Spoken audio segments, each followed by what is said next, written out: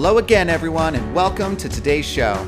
If you're one of the 130 million people that are dealing with SIRS, Lyme disease, autoimmune disease, or other conditions that are impacted by mold on a daily basis, and you need to learn how to eliminate that exposure, then you're in the right place. My name is Brian Carr, and you're listening to Mold Finders Radio.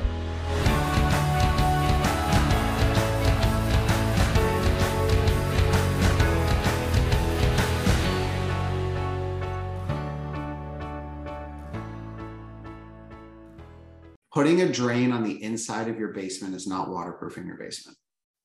You're still letting water in. And what happens is if you have, and I've seen these where they build like little, moats that go around the exterior of the basement to catch the water that comes in, that all still creates mold and bacteria at source. So then what they're saying is, well, we're going to bring in a dehumidifier and it's going to keep that humidity level low that's created by that water, and it won't create mold everywhere else. Like, that's really cool. But what about all the water that's sitting in there right there and everything that's going to grow in around that area? There are certain surfaces that technically mold cannot grow on. If you're in a lab and it's a clean room and there's nothing else in the room except for that surface, okay? The reality is that we live in the real world, and dust and dirt and particles and things move around, and all of that stuff can grow mold. So just because what they're layering their situation with, let's say it's metal, for example, because metal technically can't grow mold. Let's say that that's what it is. Well, that doesn't matter, because on top of the metal, you're going to get, have you ever looked at anything like after a month and see like the dirt that builds up, stuff that's on it? So that's all going to happen. This isn't solving the problem. This is, it's a cheaper solution for someone to come in and say, hey, we can waterproof your basement. We're going to put a gully in here and then plastic up all the walls. What they're doing is covering everything up. They're not actually fixing the problem. It's a cheaper solution to do it that way. So for their business, it's easier for them to come in and sell a solution like that than it is to have a real conversation about what needs to happen, which is, if water's coming in from the outside, your exterior drainage around your house is a problem.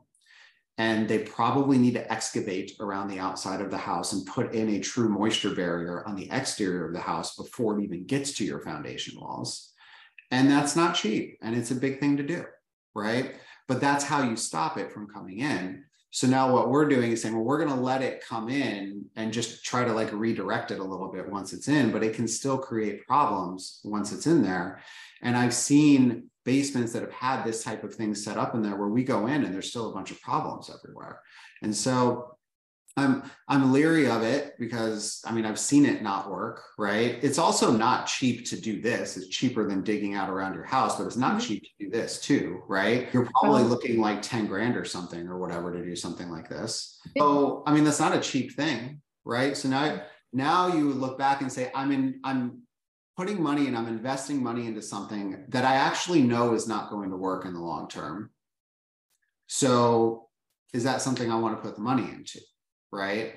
And it's cheaper, obviously, than doing some of the other things. But if there is a basement drainage problem, we have to, it's no different than getting mold out of a wall as a source, as opposed to like fogging the room, right? Source of the problem still exists. It's going to continue to come back.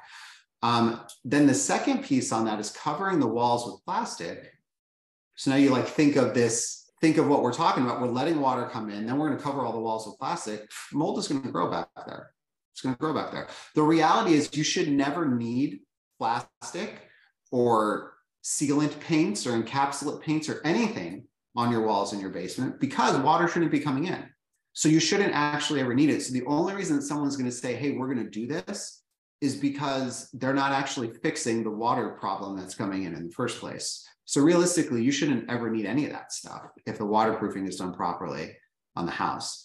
So, that's just like theory on how it works. Not theory, but also seeing it. So that's, how it all works now. So what I would sort of have you think about is, I don't know if you've gone down the sort of exercise of like, well, what if we did sell? Like, what's our house worth? Where would we go? What would that look like?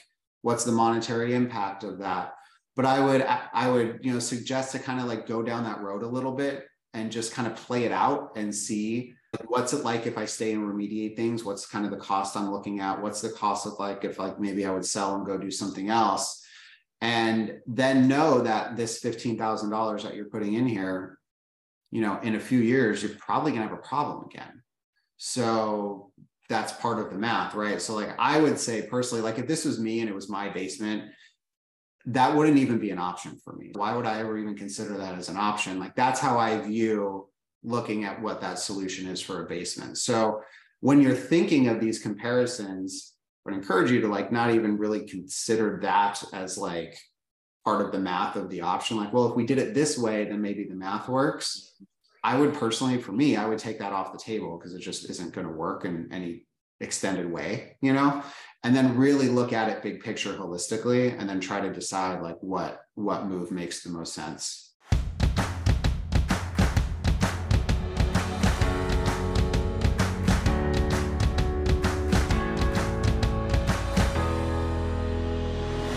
So that's it for today's show, everyone. Thanks so much for tuning in. If you enjoyed the show, please take a moment and subscribe and give a rating wherever you get your podcasts. It'll help spread the word to those who really need it the most.